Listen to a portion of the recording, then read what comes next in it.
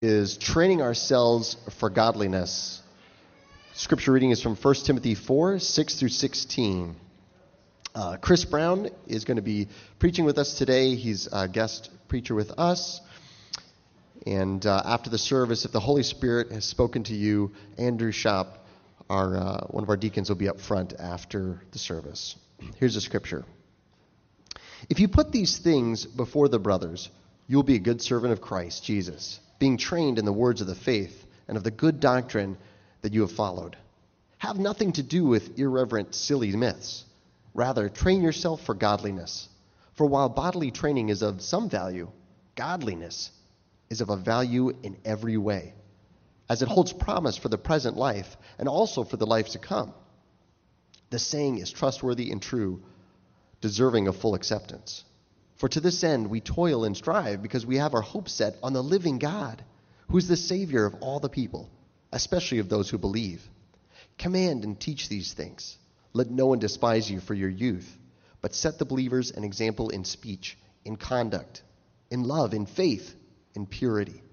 Until I come, devote yourself to the public reading of the Scripture, to exhortation, to teaching. Do not neglect the gift you have, which was given to you by prophecy, when the council of elders laid their hands on you. Practice these things, immerse yourself in them, so that all may see your progress. Keep a close watch on yourself and on the teaching. Persist in this, for by so doing you will save both yourself and your hearers. This is the word of the Lord. Well, it's great to be with you, brothers and sisters. I'm Pastor Chris. I'm from CCP, Christian Community Presbyterian in Newark. I'm working with Pastor Renato, for those of you who know him. So it's a pleasure to be here with you and look at the word of the Lord together. So as we begin, I want you to think, have any of you trained for maybe a marathon, a race? When I was in high school, I was a cross-country runner. And there's a lot that actually goes into training in any sport, basketball, football. There's a lot that goes into training. And so when you physically train yourself for a competition, there's how you eat, right? There's even how you sleep, right? It affects your performance. There is not just, if you're a distance runner, it's not just going out and running, right? How many of you here are runners? Anyone's a runner? There's always some wise guy. Run, Forrest, right? Does that still happen to you? So there's a lot that goes into the training. There's a lot of different things. I'll speak for the running aspect. You'll do long runs and you'll build up your stamina, right? Maybe you'll do some interval training, right, to build up your speed. And then it's not just that, but then weight training, right? You've got to work on your flexibility, right? You got to work on your sprinting. Your coach may even correct you on the form, the way you run, right? The coach would sometimes would be yelling at us, drop your arms, they're too tight, let them, relax them. So there's a lot that goes into training, right? It seems so simple, and I think if you look at professional athletes today, it's incredible the dedication that they will give to their bodies, right, to perform at the level they do. Diets, meticulously managed, right? Sports medicine has advanced, and they're training people how to sleep, right? How to get so that there's better performance, better recovery. And all these aspects go into training for the purpose of what? For the purpose of performing well in competition. And now, while we may not be professional athletes, there is also a benefit in physical training, right? Think of all the benefits we get from physical training. You can live life with energy. You can live life healthy. And so there's many benefits of physical training, but physical training is has many aspects to it as well. And if we want to perform, if we want to have our bodies in shape, we must train them, right? Wouldn't it be great if you could just dream that you were out training, right? Pretend you lifted weights and then just suddenly get super big and strong. It doesn't work that way. We must train ourselves. And Paul is saying in this letter to Timothy, he's writing to Timothy, a spiritual son, and he's using this analogy, just as you've got to physically train yourself, your body, you've got to spiritually train yourself for godliness. So just as you can't sit on your couch eating whatever you want, never exercising, and expect to be in shape, right? You can't, as Christians, we cannot just expect spiritual maturity to come magically to our lives. And so Paul is challenging us today, and I want to challenge us today to look at this concept, to train ourselves for godliness and what that means. What does it mean to train ourselves for godliness? Now, before we get into that, to be clear, we do understand that to become a Christian, we become a Christian because God makes dead sinners come to life, right? We're dead in our trespasses and sins, and the Holy Spirit comes into us, makes us alive in Christ, and this is a free gift of God. But now that we have received this free gift, right, how do we grow up into spiritual maturity? How do we grow up into spiritual maturity? The Scriptures, and what Paul is saying here, is train yourself for godliness. Train yourself. So if we look throughout the Scriptures, what are some of the ways that we can be encouraged to train ourselves for godliness? I want to propose, this will be a little bit looking throughout the rest of Scriptures too, not just here in Timothy. In Timothy he says, train yourself for godliness, so we got to look throughout Scriptures. What does it mean? What do we do?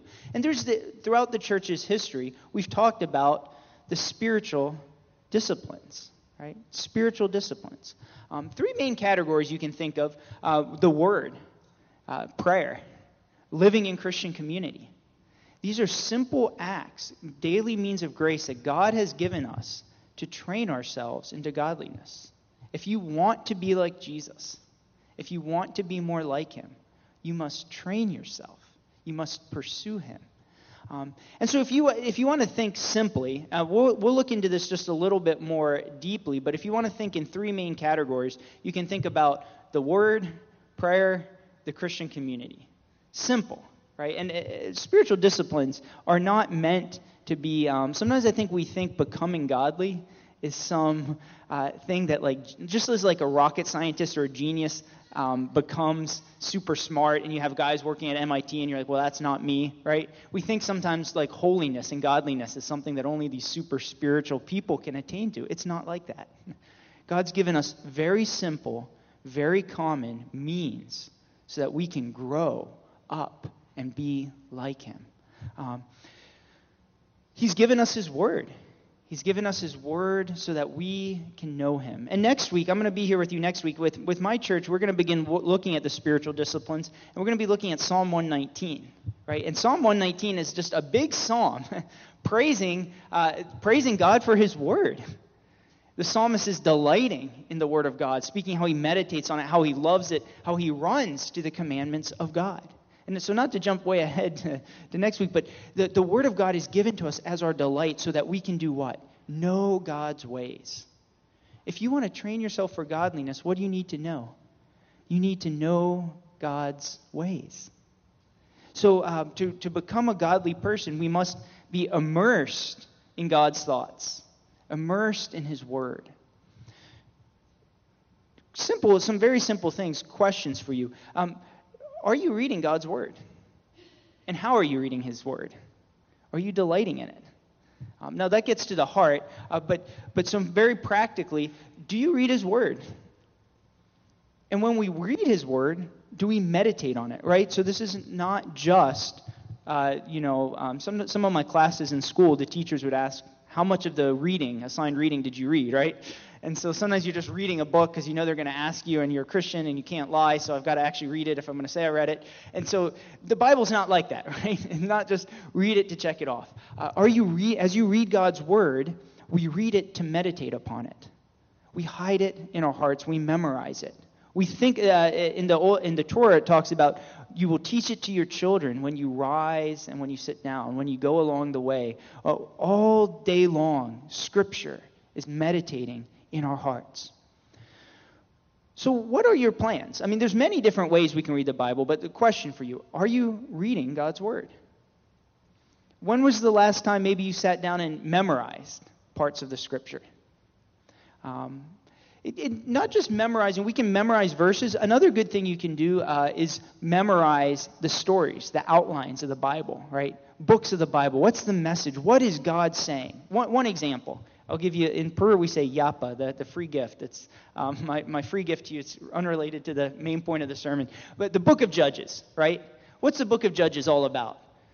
Book of Judges, we have a group of people. God's brought Israel into the promised land, and you see Israel rebels against God.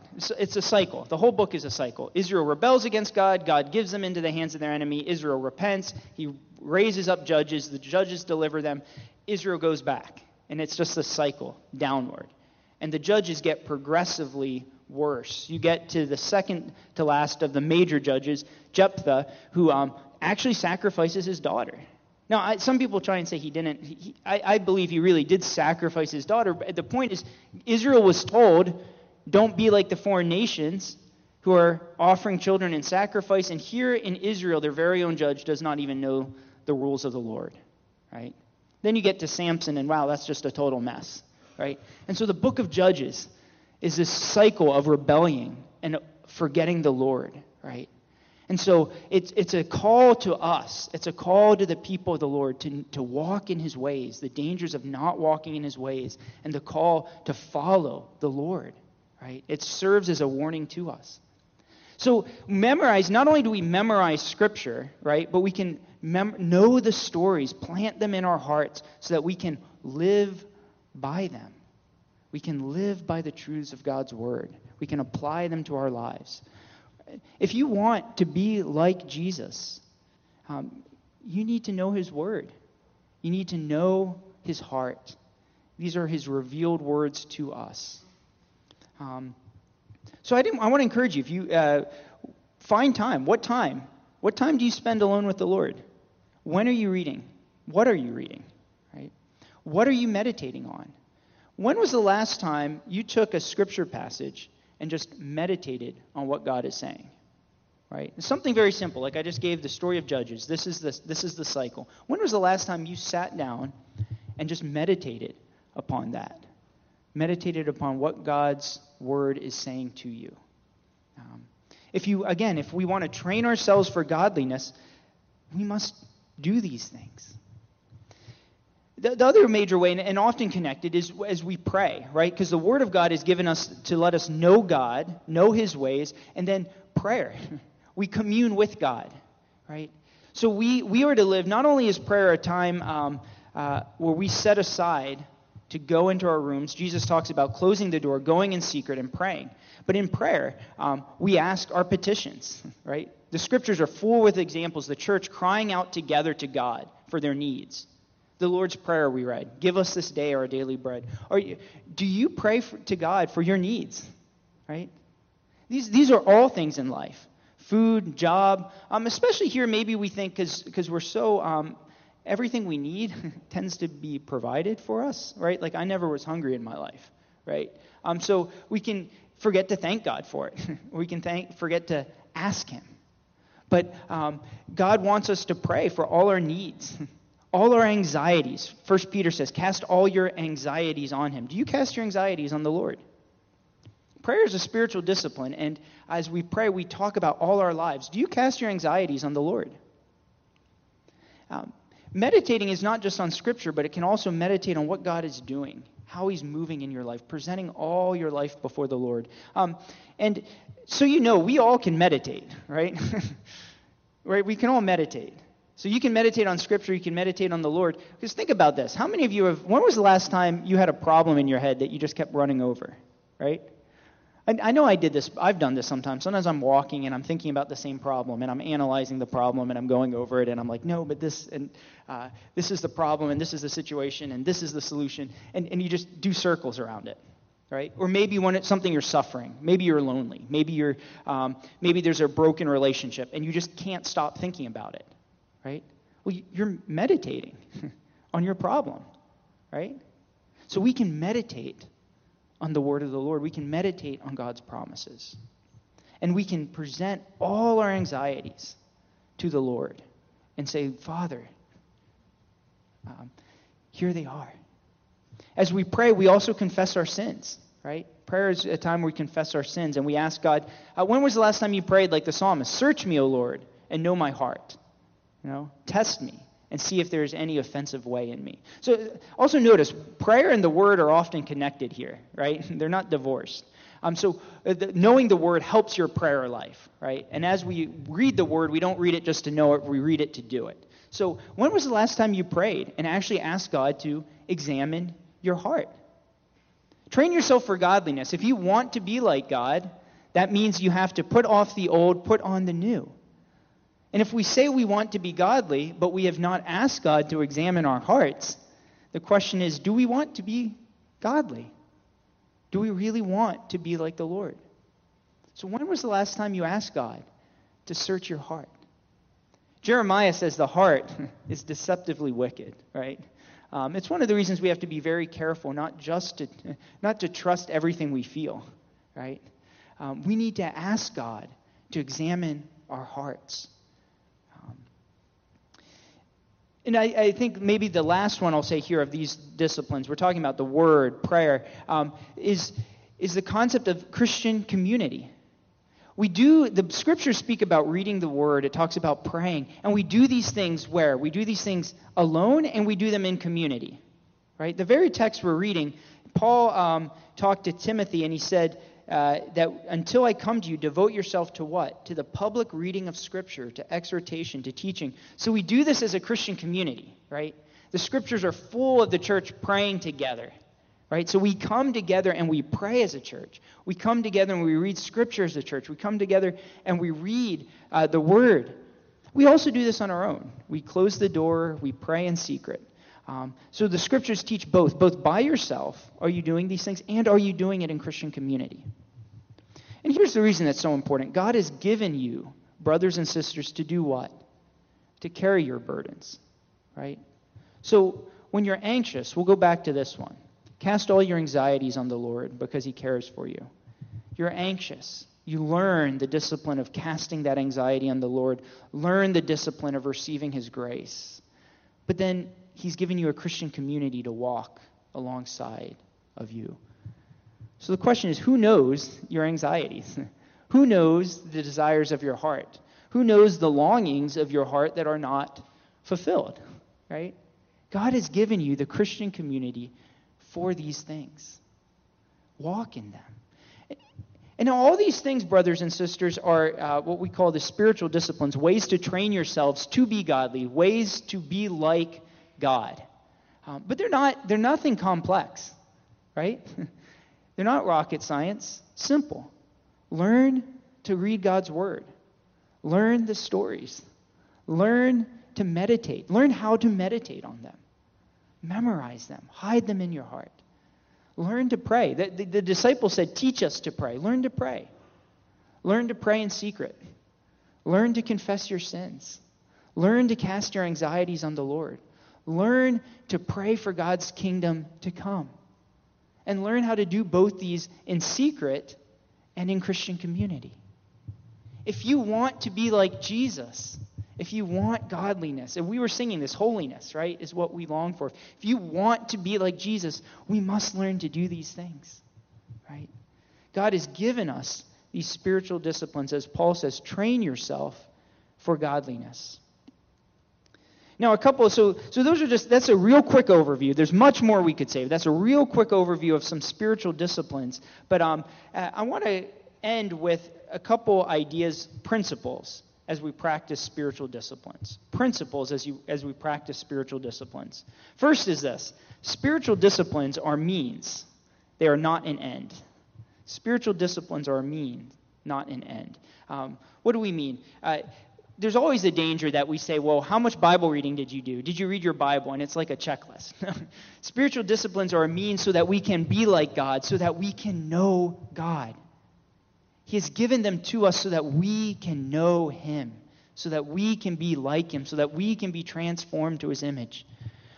We don't do the spiritual disciplines. We don't pray. We don't read the Bible. We don't live in Christian community as an ends in and of itself. We do them so that we can know deeply our Lord and be transformed to his image. Again, so if you've captured that vision to be like God, to know God, that drives us to do the spiritual disciplines.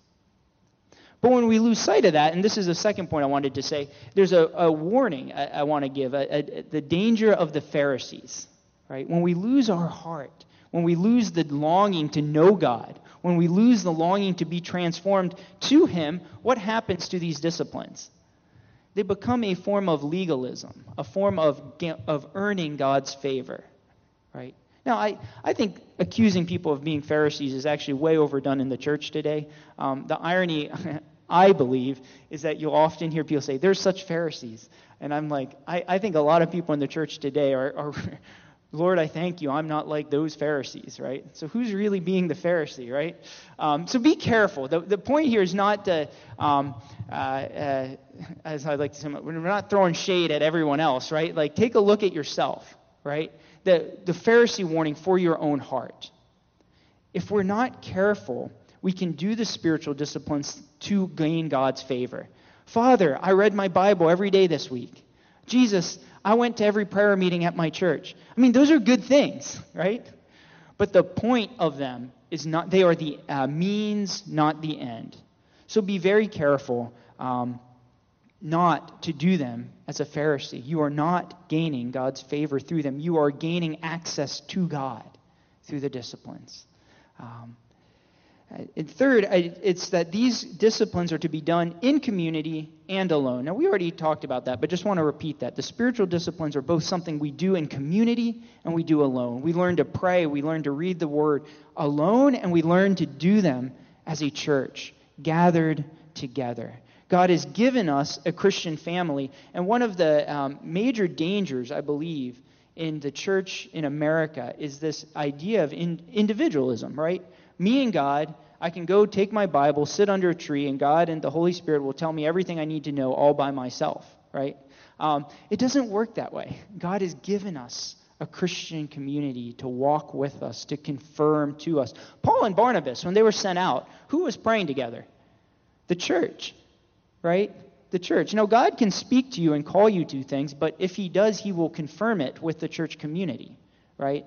So sometimes I hear people say, well, God told me to do this, so I've got to obey. Well, if He told just you, maybe you heard wrong, right?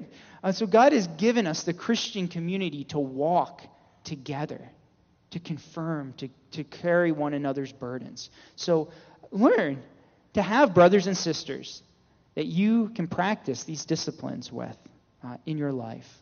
Fourth, and this is again repeating something we've said, this is simple. These things are simple. They're not complex. But there's ordinary means of grace.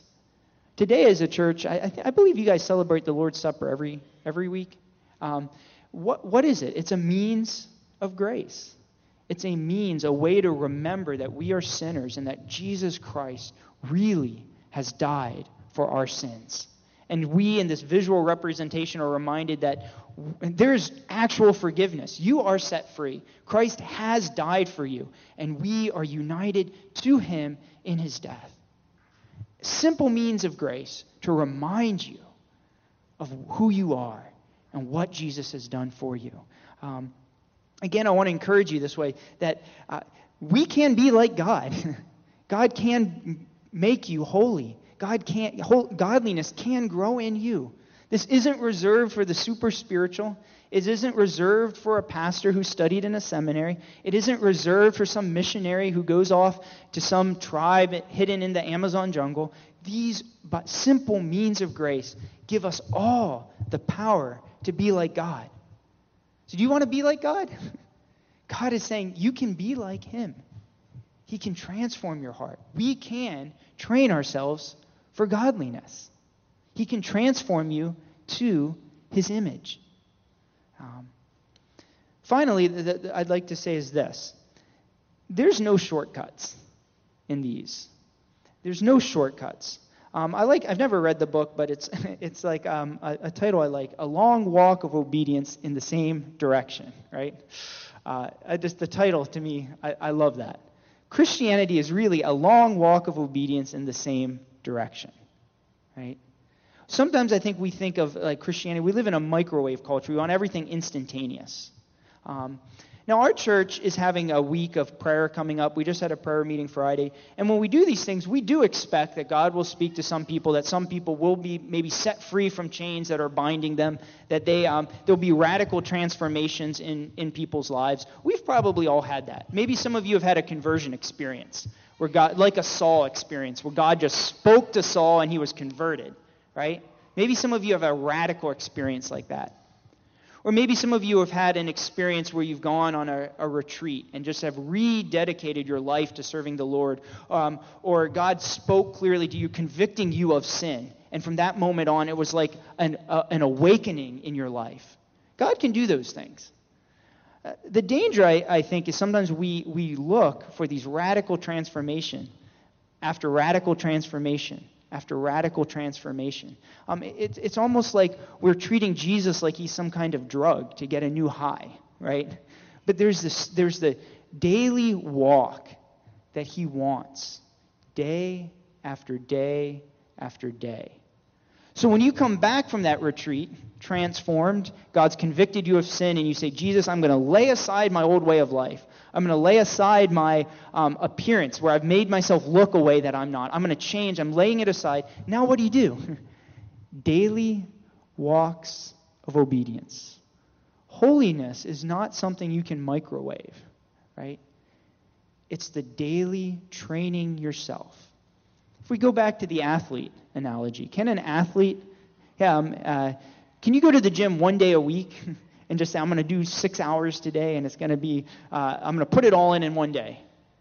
It doesn't work that way, right? Language learning is the same thing. You can't just say, I'm going to study one day. They tell you it's better to do it spread out daily, consistently, than just jamming it all in to one day. It's training yourself for godliness is the same thing, brothers and sisters. The daily learning to die to sin, the daily learning to seek the Lord, the daily learning to spend time in his presence, including the days you don't feel like it. Learning to read his word, not as a Pharisee, but because you love him, the days when you feel nothing, the months where you feel nothing, the weeks where you feel, God, I feel dry, but I'm going to seek you. If you want the spiritual disciplines, the seeking godliness, it's a long walk. It's a consistent walking with the Lord. Train yourselves for godliness. So brothers and sisters, I ask you, do you want to be like Jesus? Do you want to know Jesus? Do you want to be transformed to his image? God is calling us to be like him. And he says, train yourself now for godliness. Are you willing to train yourself for godliness? Are you willing to daily put in the time, walking with the Lord, seeking his face, and praying, Father, make me like you? If that's your prayer, here's the good news. The great news is this. He who began a good work in you, says Philippians, will carry it on to completion at the day of our Lord Jesus Christ. God is at work in you, and he will carry it on. This isn't a vain attempt. This isn't a vain exercise. We don't have some model of some athlete up there that you're trying to train yourself to be like them and you'll never reach it, right? God is saying you can be transformed to his image. Come, brothers and sisters, let's seek him. Let's seek him, and let's train ourselves to be like him. Let's pray.